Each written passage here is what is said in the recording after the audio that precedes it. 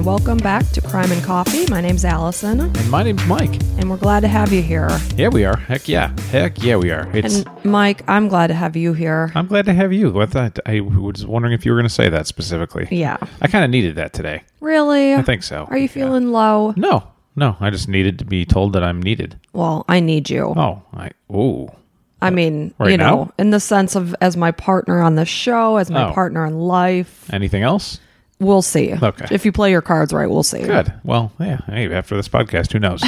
Who knows? Who knows? Yeah. Hey, speaking of today. Yeah. Happy Halloween. Happy Halloween to you and yours. It's Halloween. It's Halloween. It's spooky. Spooky day. Spooky, spooky, scary Halloween. You asked me if I wanted to see a horror movie last night, and I said no. Oh, you're such a baby. I'm not a baby. I just don't like the negative connotations of, Wait, I don't like to be negative. Well, here I am making a murder podcast. I'm going to go upstairs and watch football. And I did. And My name's Mike. Notre Dame won last night, so that's good. Oh, good. Yeah, got to watch with my dad a little bit, World Series stuff. It's good. They're in town only for a couple days. Figured I'd watch a little bit more with my dad while he's here. So took advantage of that. Yeah, it's good to bond with your father. Yeah, then we got to take the kids out for Halloween this evening. Yep. So actually, first time that our 13-year-old won't be with us. I know. He's going with his friend. I'm going to go in his neighborhood and gallivant and do what they do. First time ever. Yeah, so hopefully we've taught him well as far as what to do when people's lights are out. Here in Florida, it's like if people's lights are out, that means they don't participate in Halloween, I guess. Or they're not home. Right, either one. So sometimes you'll see people moving around. Like when I was a kid and I saw people inside and I rang the bell and they didn't come, I'd just keep on going. Be like, well, clearly they can't hear or something, I know when we lived in Illinois, I never paid attention to porch lights. No, me neither. I just assumed that everybody was in. Right. And I'd say most people in our neighborhood did hand out candy. Yeah. Whereas here, I don't know. It's like half the neighborhood doesn't do it. Yeah. And then there's some passive aggressive people that are like, they put notes on their door so the kids have to like come and see and read it. But their lights are on. Yeah, and lights are on, and they say, well, we don't participate in Halloween. Don't ring our bell or something. Like, good for you. Just shut your damn light off. So we taught the kids from a young age, take eggs and smash it all over their windows. And, hopefully they teach their kids the same. And then our 4-year-old was like, but won't that hurt their house? And we're like, you're just going to do it. Yeah, and it'll probably take the paint off their cars, too. So you put it right on their cars. Extra eggs on the cars so that tomorrow morning, when the sun rises, it really bakes on there. This is called learning a lesson, children. And you're going to do it. Yeah, maybe next year they will give candy. Maybe they'll spend $5 and give the kids candy. So speaking of candy, we're going to teach them a lesson. Yeah, exactly. Well, hopefully our son learns that and takes that on to another neighborhood that he's going to. Yeah, so we watched Halloween last night, me and the kids and your mom. I heard the dinging of the piano. Like, ding, oh, yeah. Ding, ding, whatever it is, the sound. The music. Yeah, the music. Cameron's like, this is really overplayed, this song. Because every time Michael Myers is kind of like in the presence, the music starts back up. And obviously it was made in 1978, so it's kind of cheesy. And he gets like really into any kind of sounds. Like, he kind of really gets bugged by stuff that happens too much. Yeah, and Reese obviously hadn't seen it, but she liked it. I wasn't afraid to show it to her because it really doesn't show much. Like, you don't see blood so much. Which is weird because it's rated R. One of the scenes, the guy did get stabbed through the chest and it held him to the door. So nice. That may have been a little questionable. And then I did fast forward through a sex scene. Oh, good. Yeah. Even though they know the whole deal. Exactly. The jig is up. You didn't want to sit there and like explain it. Tab A, slot B, all that stuff. Yeah. So it was good. We had fun. Good. Well, got an extra spooky day here, and now we got to bring some crime to the table. And I believe you're up this week. I am up this week, I and get I to guess sit back and listen. We'll just dive right in. Yeah, let's do it. So I originally worked up another story, and then it dawned on me when I'm recording this with you, it's going to be Halloween. Mm-hmm. So I started to halt my work up on the other story and look up murders that happened on Halloween. Smart. So I moved in that direction. Okay. Halloween is supposed to be a night of tricks and treats and fun. But in this story, there was nothing fun about it. Okay. Well, I'm intrigued to hear more. You did a good job, I imagine. I mean, maybe... Well, I haven't even started, so you have no idea what kind of job I've done. Well, a good job looking into something for Halloween. Oh, okay. So you may have done a shit job on the story. Exactly. We'll find out shortly. So we're going to go back in time to 2004. This place or this story takes place in beautiful wine country of Napa Valley. So it's not in the future. This is in the past. It's actually, this one's in the past. Oh, okay. Yeah. Next week I'm going to do one with happened in the future. So just so somebody knows. So obviously, well, I've never been to Napa Valley, so I can't say obviously, but from the things I've heard and the things I've seen, it's absolutely gorgeous. You need to go there. Yeah, I do need to go there for sure. I'm a wine lover. Mm-hmm. I've been on a weight loss journey lately, so wine hasn't been much of my life, but I do enjoy it. And wine's kind of off the menu at this point. yeah, a lot of things are off the menu right now, but you still have some once in a while. yeah, I did start phasing it back in here and there responsibly and Right. counting it. Yeah. But I've always wanted to go to Napa Valley. So it's gorgeous. The weather's beautiful. Views are spectacular. And on a other high note, crime levels are actually pretty low. And this story takes place in 2004. Prior to the incident that I'm going to tell you about, there hadn't been a murder in some time. I believe it was over 2 years. Well, generally people go there for wine and they do their tours. I didn't even know a ton of people lived in Napa Valley. Yeah, there's a lot of people living there. So yeah, it was over 2 years that there had been a previous murder. Okay. So I guess it's kind of rare that there's young people living there. From what I read, like they kept saying like there's not much nightlife in Napa Valley, so these 3 young people live together. Yeah, it's more like daytime. Go into the wine, sell, wine places, whatever they're called. The vineyards. There you go. There it is. It's keep in mind, guys, we record this podcast before the sun rises. Yeah. So we might be scratching out some of those cobwebs. Well, I'm not the brightest tool in the shed either, so not that even makes sense. Yeah, it's pitch black outside right now. So anyway, the story starts with 2 girls. It's Lauren, and I'm going to leave out her last name because in one of the articles I read, she had asked that her name be left out. It's readily available online, but I did see that and I thought in my head, well, obviously she doesn't want it mentioned. Okay. So I'm leaving it out. Her name is Lauren. That's fine. And she meets another girl, and her name is Adrian Insania. Lauren is 27 at this time, and Adrian is 26, and they hit it off and decided, hey, we're going to get this cute little house in Napa. And I did see pictures of it, and it was adorable. Mm-hmm. It's a 2-story house on Dorset Street, not far from downtown on the west side of town. And I'm sorry, they're youngish. They're 20s? 27. Lauren's 27, and Adrian is 26. Okay. And Lauren is an all-state athlete with a political science degree. And at that time, she's working as a volleyball coach at a community college.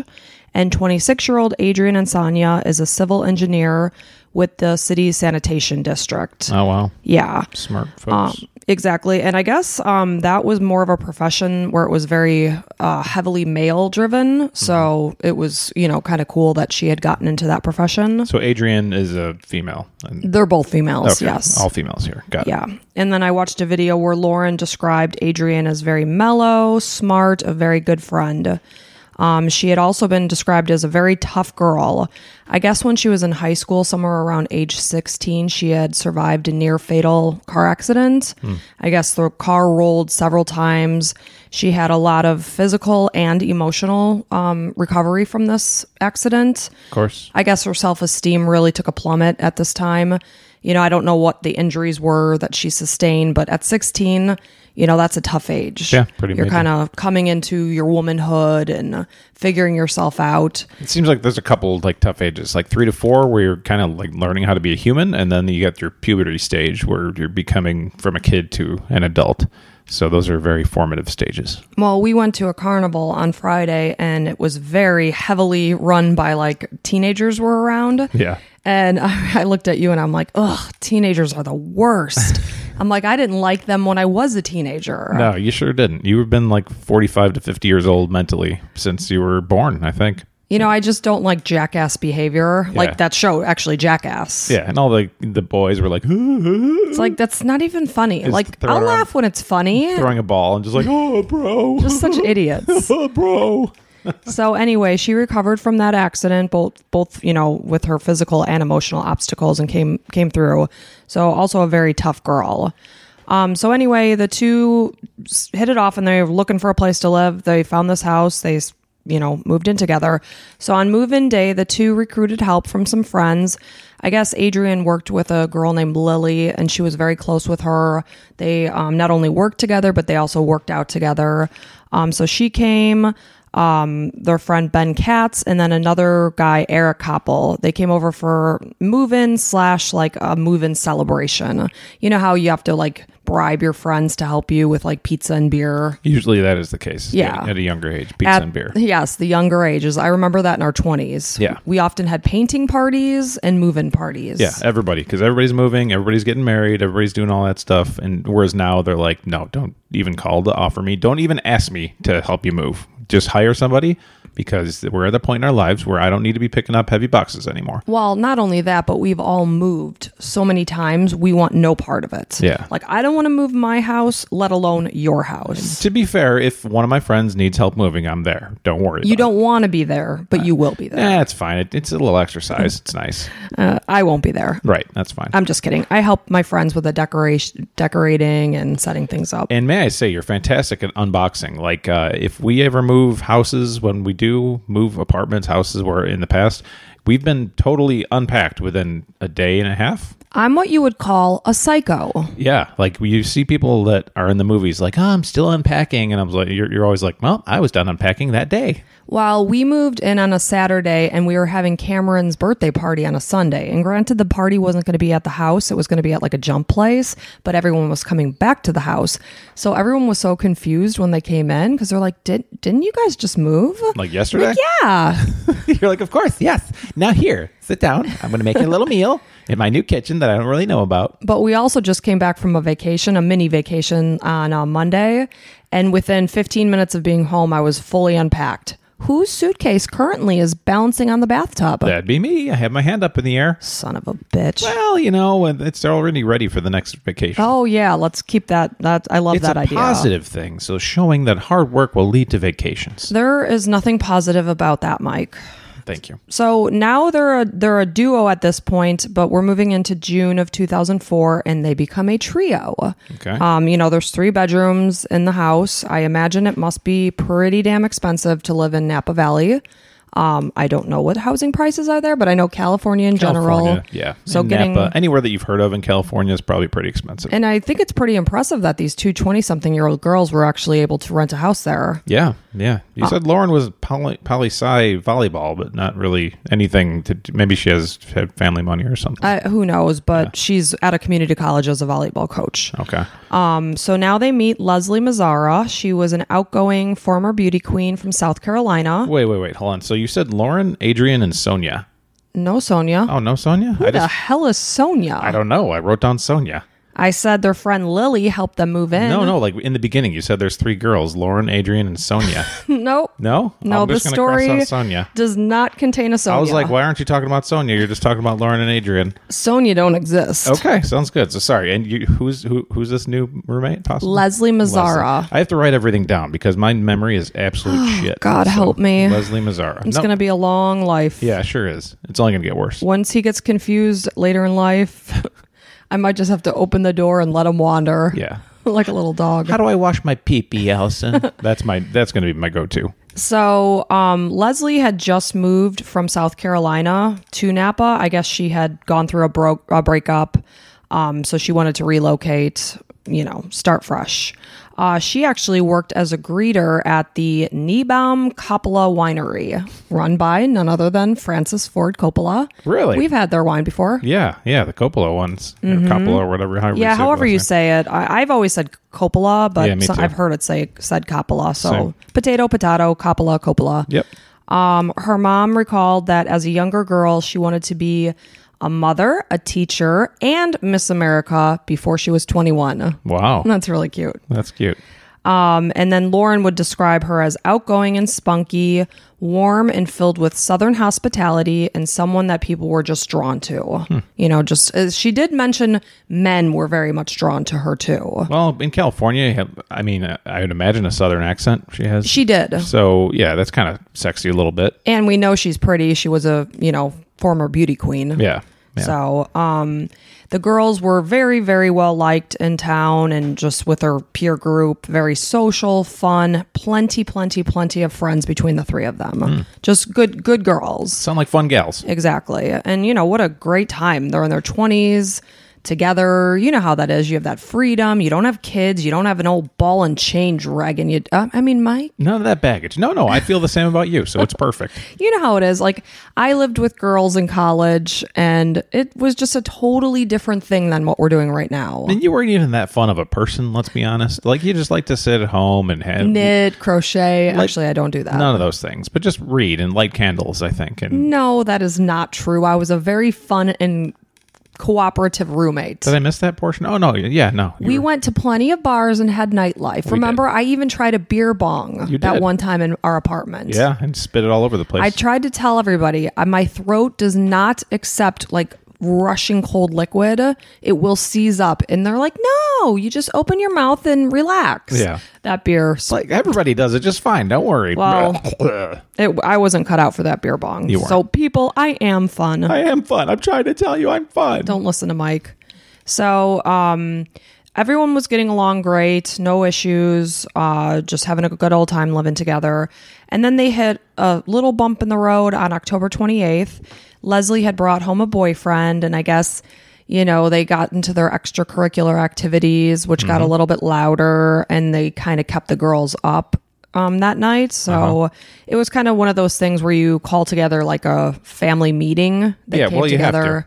They establish the boundaries and the rules of living together. Yeah. Like you want to be respectful. Problem, get it out there. Exactly. Yeah. So they really had never discussed the rules when bringing home a gentleman caller. But, after talking, they're like, well, it's not really practical to say you can't bring a guy home. No. Well, you're in your 20s. They're all single. Of course. Mingling. Yeah, you got to have some sex. Well, and, it's just part of life. Of course. You have 3 roommates. It's going to happen. But you can be a little more respectful instead of, like, banging off the walls. Exactly. Stuff. Keep it down a bit. Like, you got to have a good time, so... No, keep it down. Oh. I'm sorry. I've lived with other girls before, and I'd never heard them, and they never heard me. Yeah. I guess that's the situation. If you really want to get crazy, go get your own apartment. Or rent a hotel room for the night. Right. Whatever. Do your thing. Be free. I don't want to hear it. Like, that's typically what you do. You're like, Mike, we need to rent a hotel for one night. Like, I just need to let it rip. Yeah, we can't do it with kids in the house, and you're like, baby. Allison, come on. Fine. Calm down. Yeah. So a couple nights later, obviously it's Halloween.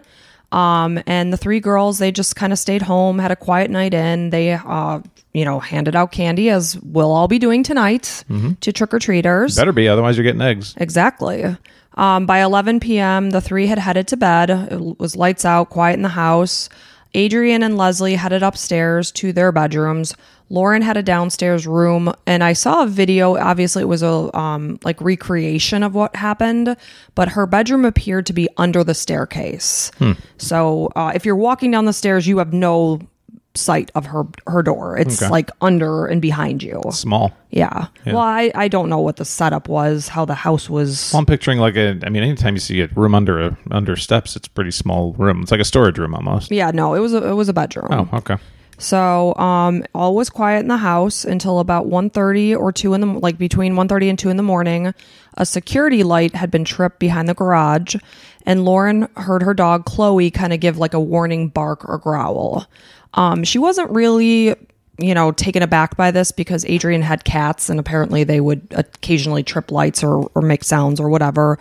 And I'm sure the dog had gone after the cats and growled. So regardless, she wasn't nervous about this. Not overtly. Exactly. Yeah.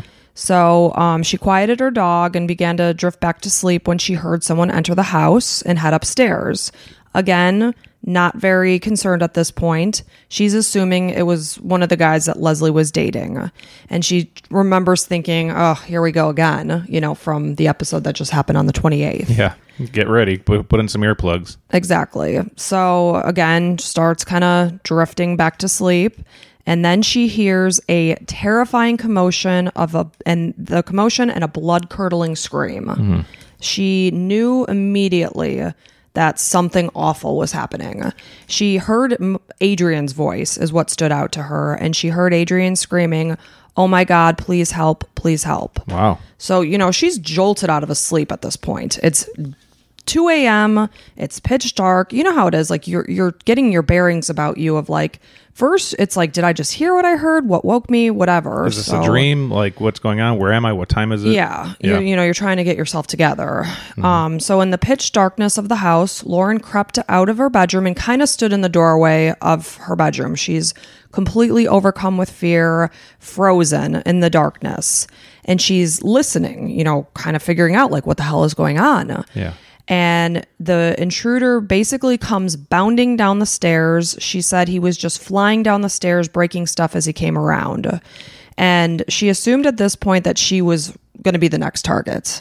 And not really even knowing what to do at this point, she kind of just ran from her room. And in a panic, she headed toward the back door. The problem with the back door is you're enclosed within a 6-foot fence around the yard, so you're essentially trapped. You got to try to hop it, obviously. She doesn't know what's going to happen at this point. Right. And then if you get out there, you have to figure another 30 seconds to get over this fence at least. So you're not gone you're out of the house, but you're not away from the free. danger. Yeah. You still have other obstacles. Yeah. So she described that she felt like she was truly in a horror movie, and she was absolutely sure that she was going to die.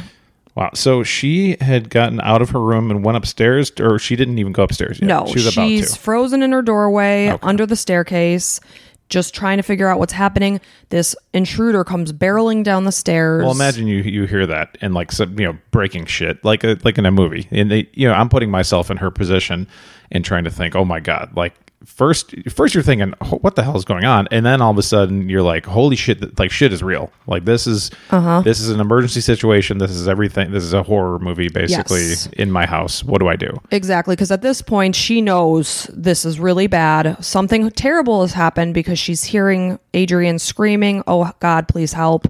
And she's physically hearing this person run down the stairs. And as a woman, it's got to be extra frightening because I'm a big guy, so I always think like if I really, really wanted to, I can overpower 3-4 women probably, so it's like you got to feel really defenseless as a woman against a guy who's like crazy and like you don't even know who this is. You don't even know what weapon they have. You know nothing. Right. And like you have no choice, and that's why like it's so scary as a female, that just like has no power. Like men, we have power. And don't take that the wrong way. Mike doesn't mean that women are powerless, but No. let's be real here. You outweigh me by probably 125 pounds. Yeah, it's just science. Your shoulders are massive compared to mine. You could literally kill me with your bare hands in a matter of minutes. Right. Like I'm 250 pounds, you're 100 something. It's like, it wouldn't even be hard. And that's what you're dealing with. And especially somebody that's out of their mind. Like I just can't, I'm trying to picture the opposite. Like I'm a huge bulking dude. I'm not bulking. But regardless of your size, you would have been scared shitless during this time. Exactly. I promise you that. Yeah. And, again, it's this 27-year-old girl scared out of sleep, not knowing what the hell happened upstairs at her roommate screaming, not knowing.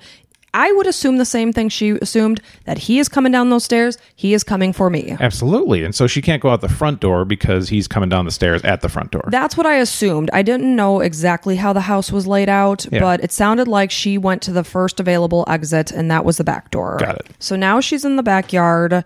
She's basically hiding. So she did go for the back door. She did. Okay. So she is basically hearing what she thinks is the intruder leaving the house as she's hiding in the backyard. But, again, she's not in the house. She doesn't know what the hell's happening. And then, so now things are quieting down so she can actually hear Adrian calling for help. Okay. So at this point, she doesn't know, did the intruder leave?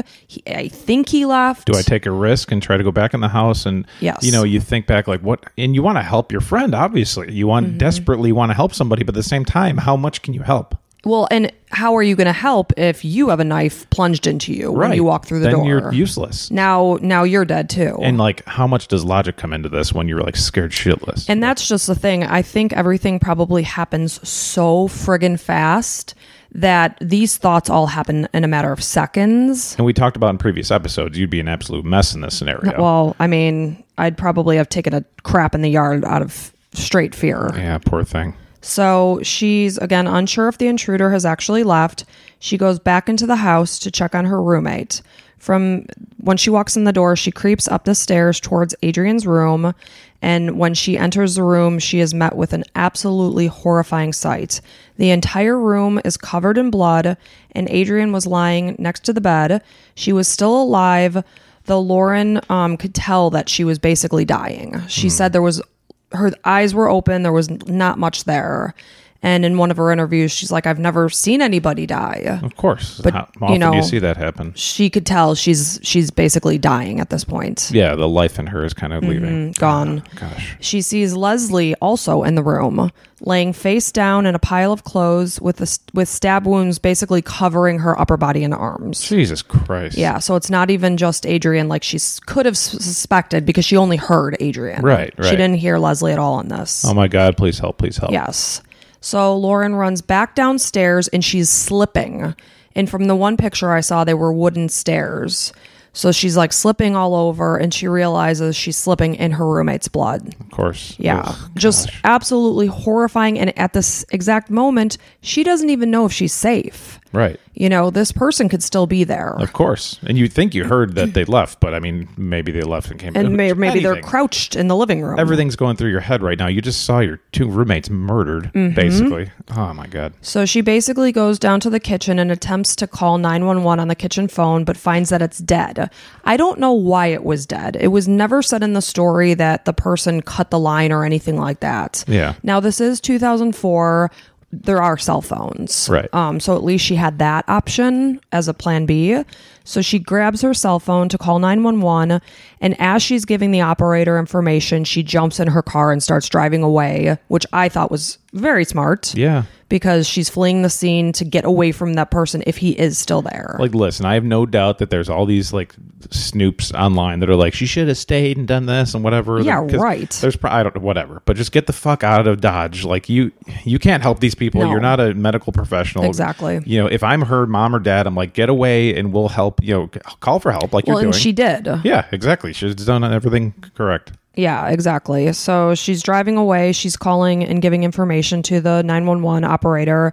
And, you know, in those matter of minutes, her life had completely changed. Of course. She went from being a 27-year-old, having a great time living with these two other spunky fun girls. Some of the best times of your life. Exactly. To just boom, done. Roommates are dead and gone. Well, you've witnessed murders, basically, Yes. and stab wounds and horrifying blood, and you're probably going to have PTSD from this. Exactly. Just in a matter of minutes. And not to mention her roommates are also, their lives have changed completely by being murdered. Exactly. Ugh. So I guess when the officers arrived on the scene, it was so horrific that one of the female officers actually had gotten ill and had to Wow. leave. Yeah.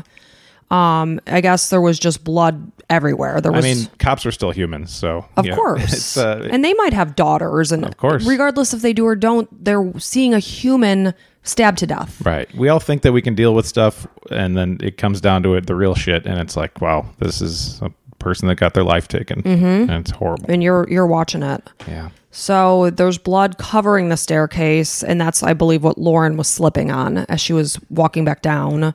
The detective wanted to preserve the crime scene, so he actually entered the scene at the upper window. They had got a ladder Oh, wow. and went and entered the house through that so that they weren't tracking around. Brilliant. You know, because they're seeing blood. Whose blood is it? They don't know. Got to test it all. Exactly. So the poor mothers of these girls, Adrian's mom at the time, I don't know if she was living in Australia or if she was just there. She got the news when she was in Australia. Leslie's mother was living in Michigan when she got the news, and obviously both are completely devastated. And then, of course, Lauren is the sole survivor of this tragedy, so police are trying to rely on her, but she didn't get a look at who was in the house. Yeah. It was pitch dark.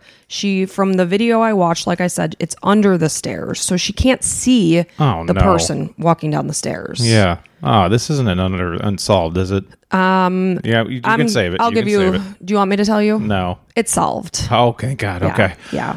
Yeah. So Sorry, we're good. my story last week. I'm sorry I brought an unsolved one. Well, there are definitely going to be, because there are some really interesting unsolved cases. Yeah.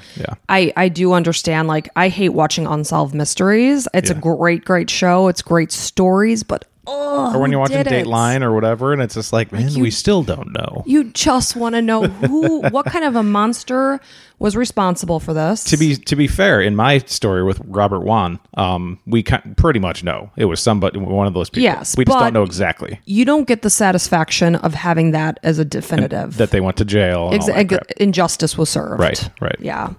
So, again, they're relying on Lauren being the sole survivor for answers. Who in the hell would want to kill her roommates? Lauren at this time is now suspicious of everybody. Well, yeah, that's going in my head. I'm like, oh, there's these three like girls, like young and fun, and like who the fuck would come in and just murder them? Like Right. that's insane. Of course, you said this guy that they were getting with, Leslie got with. So I'm trying to think about that. Obviously, we'll see. Yeah. So, she's unsure of who the killer was, if he had intended to kill her.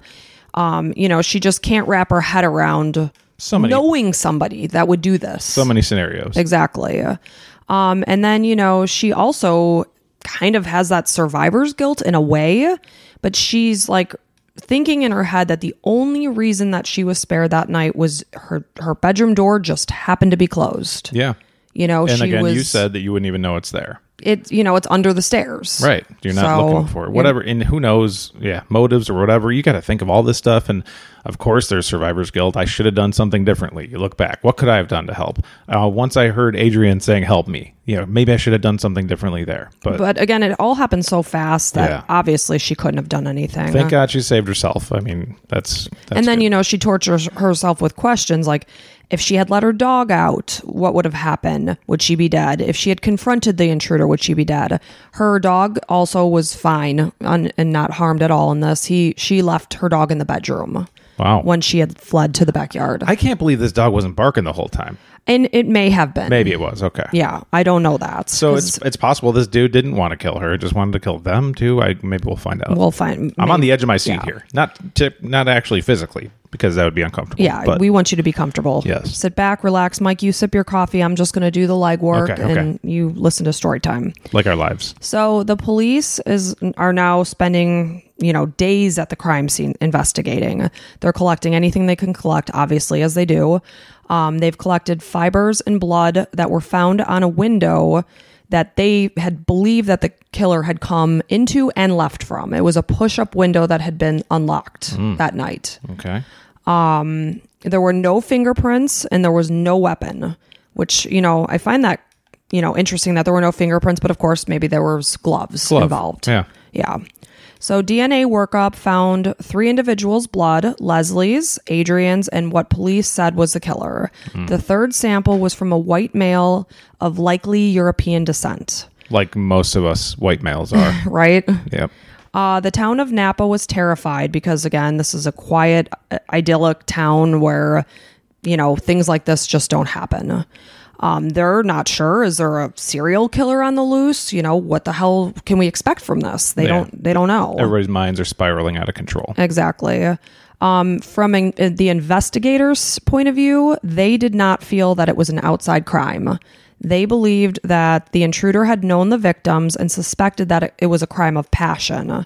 The pattern of the blood at the crime scene and the autopsy results just indicated that whoever did this was very angry based on their stab wounds. So deep stab wounds, aggressive multiple. All over. Yeah, so they're thinking that this is somebody that they knew. Somebody targeted. Somebody Exactly. came in, wanted to do this, and left, and then done. So you kind of mentioned something like this, that it was suspected that Leslie was the target. Yeah. She's new to the area. She's met a lot of people. She's gone on blind dates. Met a lot of very kind guys are attracted to her. Yeah. Yeah. Basically, people are just drawn to her, and she's 26 years old. She's dating, she's meeting guys. That's totally normal. Not much going on in Napa. Yeah. So the idea was that she was the main target and maybe Adrian had just gotten in the way and try to help or exactly. something. Yeah. Again, Lauren indicated that Leslie did attract a lot of males. She had a lot of men that were interested in her. Napa detective Dan Lonergan believed that the killer likely entered Leslie's room first. It was weird because all of the stuff that I told you was found, it was in Adrian's room. So I guess maybe there was a trail of blood or something. But so they figured he had entered Leslie's room first and speculated that she was attacked while she was sleeping, and Adrian likely woke up and heard what was happening. The intruder likely entered Adrian's room then, where they both struggled greatly in a vicious fight, and they know that the killer was injured because there's blood on the scene that shows. Yeah, that's it. Thank God there was some blood. I mean, of his. Absolutely. So even you want to, anybody listening to a true crime podcast think, what would I do in this scenario? So even if you're going down, you want to try to fight so that somebody can find some information, get some DNA under your fingernails. Exactly. Whatever you can do, any kind of hair pulling, anything, just can try to get some evidence. And you're not thinking, I need evidence as I'm going down, but you're just fighting. Yeah, exactly. So Adrian fought, and hence the killer lost blood. Right. The investigation started with those close to the girls, and there were a lot of people. They were just really cool girls, and they had a lot of friends. The police collected 266 items for possible evidence, from microscopic fibers to cigarette butts. The cigarettes hadn't appeared to be there for a long time. They weren't weathered. The girls were not smokers, so they didn't come from them.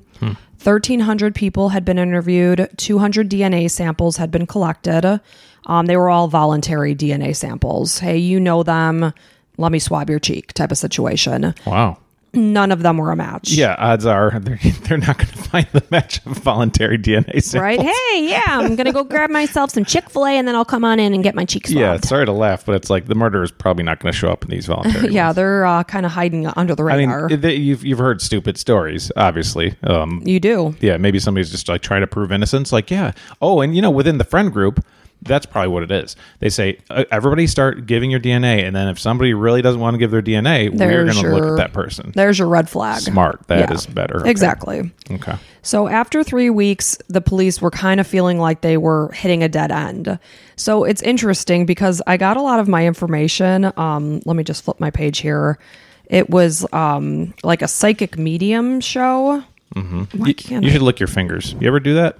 I always wondered why. I thought it was disgusting when I was younger. My teachers would lick their fingers all over the pages, and I'd see their spit on the page. That's gross. Yeah. But I do that. You have to. So this was from Psychic Investigators. I got a lot of this information from. It's a show, I guess. Oh. But I guess somehow a medium had gotten involved in the case. You know why? Because it's in California. Oh, yeah, it's true.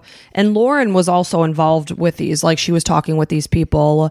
And I believe that some people can sense, the other half that is past, but some kind of energy. Yeah. So access some kind of energy. There were two people. They were both mediums, and the man was getting information from Leslie and Adrian. And I guess Adrian's voice was coming through a lot clearer to him. And so police were open to it, Sure. Anything, man. They're like, whatever. Right. Bring them in. Maybe through some crazy shit, like we'll find something. Exactly. You don't want to ever close the door on a possibility that could find the person you're looking for. I respect that. And Yeah. You would think, like, you're probably looking at me, you would think I don't believe in any of that stuff, but I think there might be something there. I think there is an energy in the world. So, go ahead. Yeah. So they even brought those guys in, and they came down to the station. And like I said, there were two of them. The man is channeling the girls' voices in his head, but he's mostly hearing Adrian, and he's trying to get information about the person who did this. And next to him is a person that's sketching what he's saying. She is also a medium, but he's doing the listening. She's putting it on paper. So basically what they came up with was a sketch of a man that had a goatee, and they took this picture, and Lauren had said something about the picture was familiar. She couldn't identify the person, but it just triggered something familiar in her. Goatees were kind of in 2004. Yeah, maybe. So, they basically just added this picture to the case file. Right. Just something don't pay a lot of attention to this, but if it rings something, Exactly. come forward. And then, while he's doing this listening to what he's saying is mostly Adrian, he had asked Lauren who Lily was. The only person Lauren is thinking of is Adrian's best friend, Lily, and she couldn't wrap her head around how Lily could be correlated with this crime. So she basically dismissed the idea, and so did police. Instead, they focused on those closer to Leslie. Again, they're thinking that this person came to the residence to do this because of Leslie. Later, the medium came to the home. At this point in time, the home is already cleared out. But, what was put on the news at this time, I don't know. But the medium was able to say, this is where this started. This is where it ended. They did give information that was, pretty interesting. The medium, his name was Michael Perry. He said he strongly felt that the killer was someone that they knew. And because Lily had been brought up, 26-year-old Eric Koppel was added to the detective's checklist to be interviewed and have his DNA sampled. And Because of the medium. The reason why Eric was brought up was because he was with Lily. They were a couple. Okay. So Eric's name is brought up. The detective on the case is like, oh, you know what? We haven't interviewed him. We haven't gotten his DNA sample. He added it to his checklist. In this exact process, this detective is taken off the case and rotated out of the investigations department. I don't know. I guess they do rotating. It wasn't like Sure. he was taken off the case because of something bad. No, just, get you into other things. Exactly. So he's now off the case. He passes the list to the incoming detective, but it fell through the cracks. Eric was never contacted. Well, there's hundreds of things they're probably writing down, and who knows what's followed up with. Yeah. So, speaking of Adrian's best friend Lily and her boyfriend Eric, the couple had been engaged and then they put the relationship on hold. I guess they had hit a rough patch.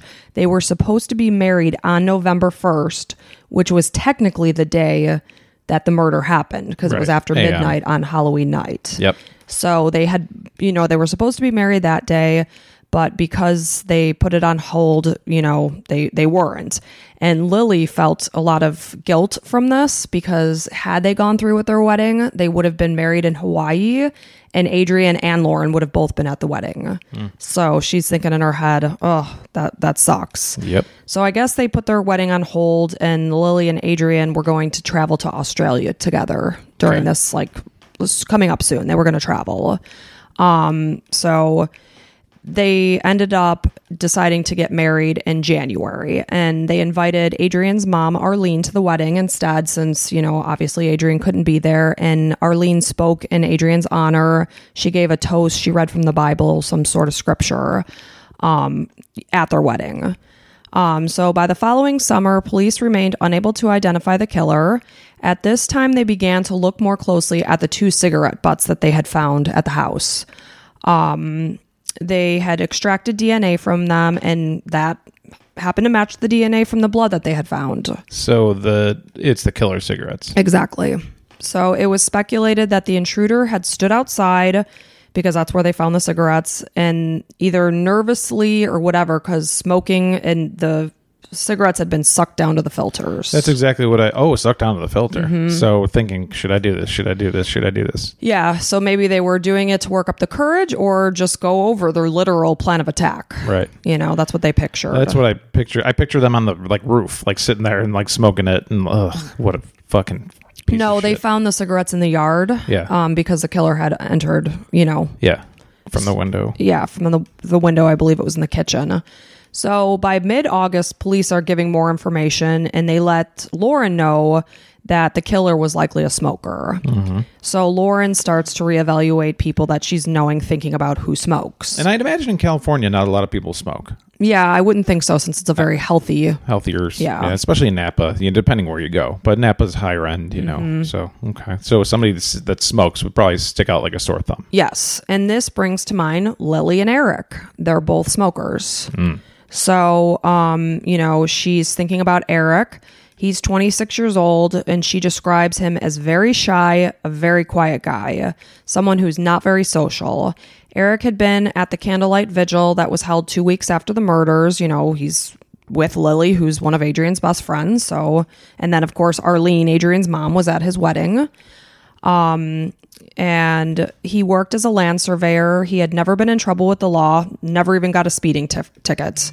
So she gave Eric's name to the homicide detective, and they had realized, oh, Eric's DNA hasn't even been checked yet. So even when this happened, another month passed without Eric being brought in. Crazy. So at this point in time, it's September of 2005. Police are releasing the photos of the brand of cigarettes that the killer smoked, which is Camel Turkish Gold. I guess it was a very rare brand because it was brand new. Like, why the fuck wouldn't this be put out sooner? I don't know.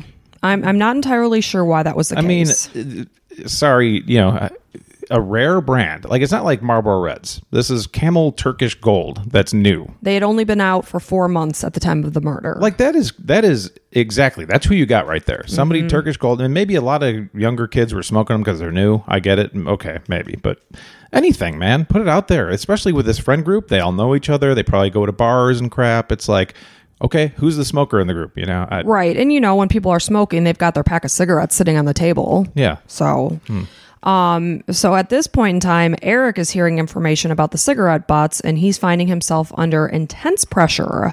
So he writes his family a suicide note, doesn't end up carrying it through, and his family confronts him and convinces him to turn himself into the Napa police. Fucking coward piece of shit. Yep. So Eric went to the police station and turned himself in. When Arlene heard the news, she was absolutely devastated. She said almost to the point of when she found out the news that her daughter had been killed. Well, because she just poured her heart out in Bible verses at their wedding and everything. Right? She was invited to the friggin' wedding. Oh, my God. So she had never gotten a vibe from Eric that was negative, that he was dangerous or sinister.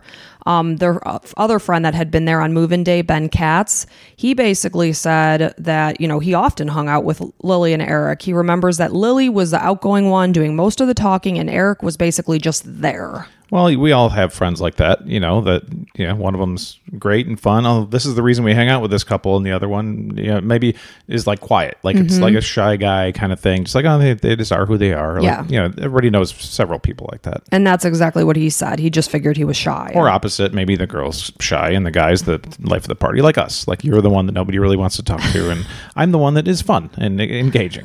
Right? I'm just you kidding. paint such a nice picture of me. No, I wouldn't be married to you if that was the case. You're wonderful and beautiful.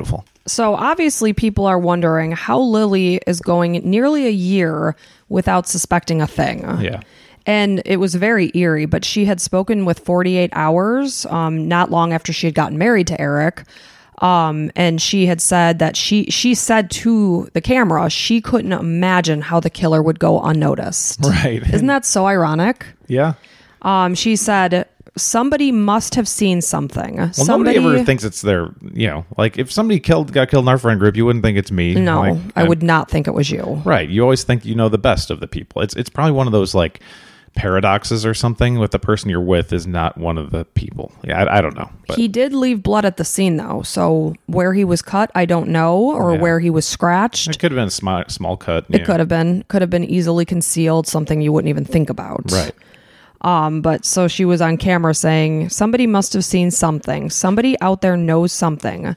Somebody would have noticed a friend of theirs acting strange. Yep. So oddly enough, as she's speaking these words, Eric is sitting right there in the room with the 48 Hours team during this interview. Oh my God. Yeah. That's crazy. Right? Wow. She also said, it's important. It's important to find out who did this and to find out why. In some sick way, I want to know. I want to know how it happened. I mean, this is my friend. I want to know what happened to her. Arlene believed that Lily could not have suspected Eric. No, because she was like a sister. And to so Adrian. impassioned about that. And, I'm sure you can look back at the interviews and see that she was being serious. Unless she was like a hell of an actress. Well, and also, like, why the fuck would you want to kill your best friend? Yeah. Well, she didn't do it. I know. Or cover up the killing. Yeah, of your best exactly. friend. Well, I mean, I guess maybe if she didn't want Eric to be caught, it's her husband. But Arlene truly believed that she didn't know. I mean, I don't know much about this, but it doesn't feel like she would. Yeah. So there was no proof that Lily did know that Eric was responsible. The biggest question was, how had Eric not been discovered sooner? Somehow he just was skipped over in the investigation. Well, I want to know what he was doing that night. If there was any, do you have any of that? Yes, I do. So, the big question was, why would he have done this? And the DA, Gary Lieberstein, felt that Eric was resentful of Lily's other friendships and relationships that took time away from him. So on Halloween night, he had gotten extremely drunk. I think they were at a party. And, he was angry because that was the next day that was supposed to be their wedding. Yeah. So he's drunk. He's belligerent. Kind of a weird day to have a wedding. It was November 1st. I know, but the night after Halloween, like everybody's got plans on Halloween. Yeah, I guess, but these are 20-something-year-olds. They don't have kids. Yeah. It's not like, I got to be home having my kid trick or treat. Might be fun, unless you're like a Halloween person. It might be fun to have like a Halloween bash. Our friend Julie got married. She got married on Halloween. Yeah, well, I thought of her. I'm like, well, I see why she would get married on Halloween. She loves Halloween. Yeah, exactly. So I guess he had gotten drunk, belligerent, and Lily just did not want to spend the night with him at their apartment. Or maybe they had separate residences at this point. And Lily's like, nope, I'm not spending the night with you. Bye-bye. Mm-hmm. So at this point, he's feeling like his relationship is spiraling out of control and that Lily is slipping away. So he was all alone on what was supposed to be his wedding day. And he says his memory from there is spotty, from what he tells the police. How convenient. How convenient. He claims that he had some memory of leaving his house and taking a knife and didn't know how he ended up at the house on Dorset. He remembers smoking a cigarette out front, going into the window, but not much else. He would not admit that he knew what he did. He knew he was responsible, but claimed his eyes were closed. Interesting how you got it right on a human body several times. Multiple times between two girls in two separate rooms. I mean, I get it. There's lots of people that black out when they get really drunk, and it sounds like he was really drunk and really angry. And I'm not one that blacks out or ever forgets anything from drunk nights, but there's plenty of people that do. But the fact that he remembers up to the point of going through the window, that's kind of... You recall smoking the cigarette out front. It's like that mental thing. He doesn't want to admit to himself that he did it. Exactly. Piece of shit. So afterwards, he recalls going home and starting a fire pit where he burned his bloody clothes and shoes. He told investigators that he didn't remember what he did with the knife that he used to stab Adrian and Leslie. Bullshit. Yeah, you knew you built the fire. And of course, at this time, the alcohol is probably wearing off. You've been coursed through with adrenaline. So I'm sure at this point in time, he perfectly has his wits about him. Well, the DA has enough to put it on him. Of course. But where the hell is the knife? Sure. It could be tossed in some ravine. Who knows? It doesn't, usually the big situation is that you want to put the DNA on the knife with this person and it helps evidence. But, he already said he jumped in. I guess the thing is he doesn't remember or can't see that he did it. Well, he came and he admitted he did it. Okay. And he had no motive as to why he killed Leslie. I think it was just wrong place, wrong time. Yeah. His target was Adrian. Wow. So Eric and the district attorney struck a deal to spare the families the ordeal of a trial. He pled guilty to 2 counts of first-degree murder and was spared the death penalty. Arlene was able to confront Eric at a sentencing, saying, "Eric, you knew Adrian. You knew me. And Eric, I know you. You are a man who violently stabbed to death the best friend of the woman you loved. That is not love, Eric. You cannot love Lily and bring a knife into Adrian's home and stab her again and again and again and again." She said that 7 times. Because she probably got stabbed 7 times. And yet again. Exactly. Eric sat stone-faced during this. Lily was given the opportunity to speak on Eric's behalf and said, "I wish with all of my heart these events had been avoided. Eric, there is nothing you could do to make me love you any less. These words are just as true today as they were on that afternoon." What the fuck's wrong with her? Exactly. Are you fucking out of your mind? I heard her say these words. I was so disgusted. Are you kidding? So she's basically saying, "I still love you, baby." Yes. What a fucking scumbag piece of shit. You killed my best friend. You killed anybody. I don't care who it was. Like, you're fucking murderer. Like, if you murdered somebody, I'd be like, I thought I knew you, and I'm sorry, you have mental issues. Yes. You need to go fuck yourself and go to jail. And I'm taking the kids, and you're not going to be around them. Like, oh my God. What a psycho. Is she still alive? Oh, yeah. She's still alive. And Eric is a fucking scumbag, too. Oh my God. What a piece of shit couple. I know. Holy shit. And sorry, I'm swearing so much. I'm just so angry. I couldn't believe it when I read that and when I heard it. All I could think of is my best friend Lauren, and I would be so devastated if anything happened to her. And then to come to find out that you did it. Yeah. You took my best friend, this like light in my life and everyone else's, out of this world.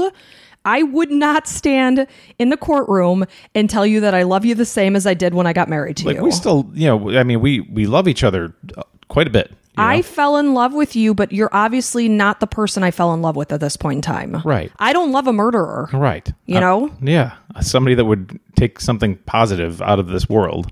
Exactly. Oh, my God. So I thought that was extremely bizarre. And of course, Arlene I was going to ask about Arlene. Completely stung. Blindsided? I mean, she just couldn't even believe. Did she expect this? No. That's fucking nuts, man. So Arlene's sitting there after giving her, trying to give some closure somehow so she can kind of shit on Eric, which good for you.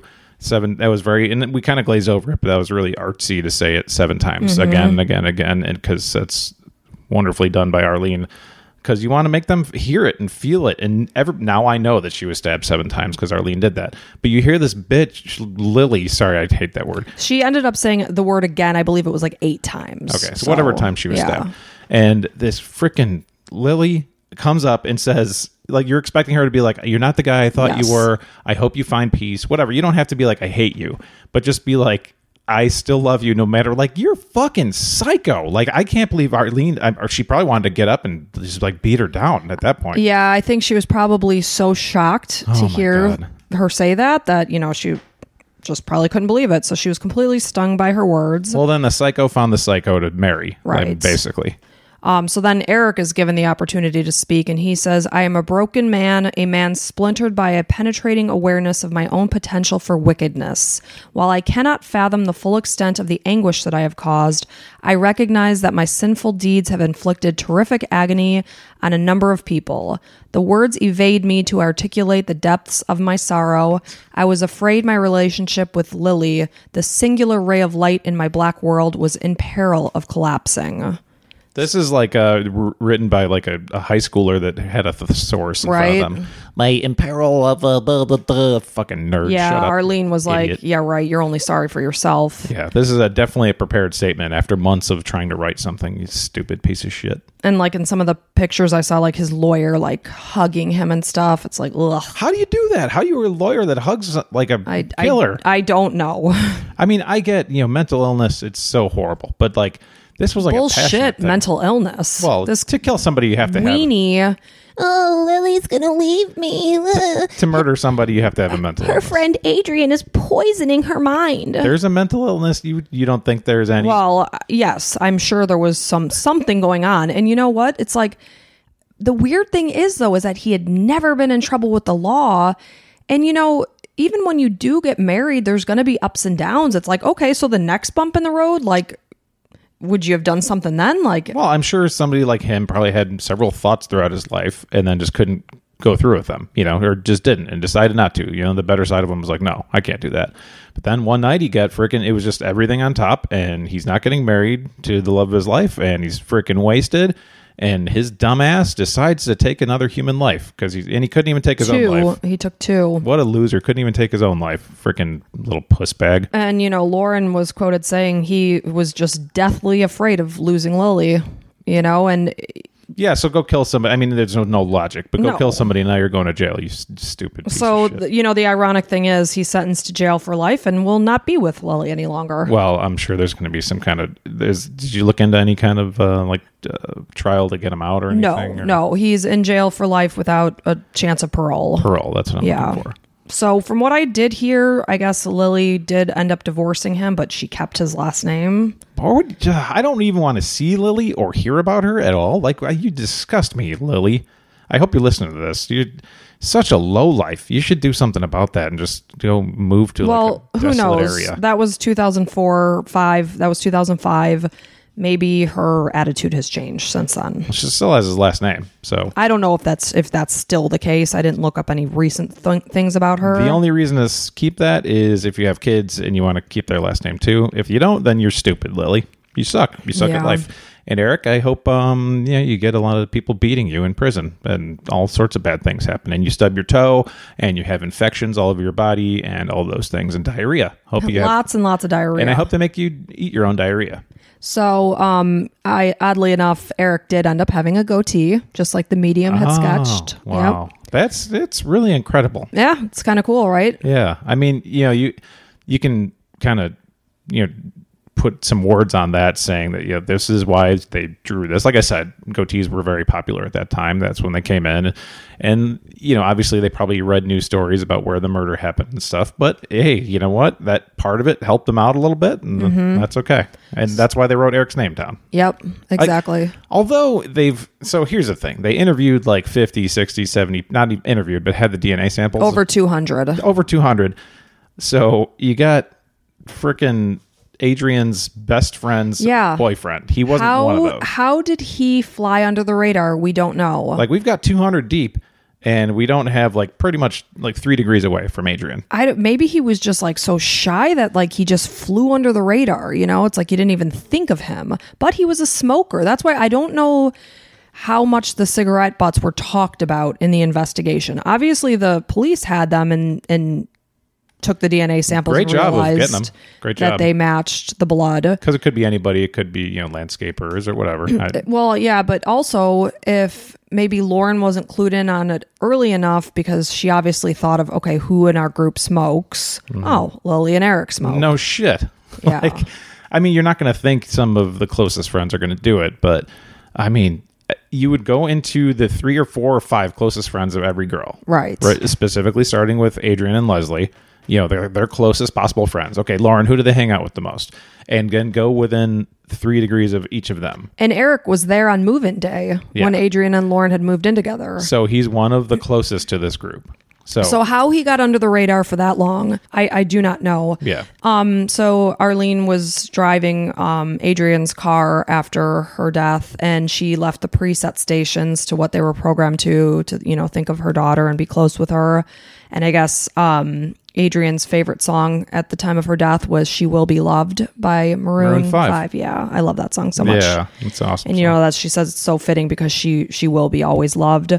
And she says she sometimes expects to see her walking in the door. I see her face clearly beside me, and then I understand just what loss is. It's very sad. And obviously Leslie, lost her life in that night too. It just, her bedroom happened to be there. Yeah, I was just thinking we didn't talk about her enough. Yeah. Just so horribly sad.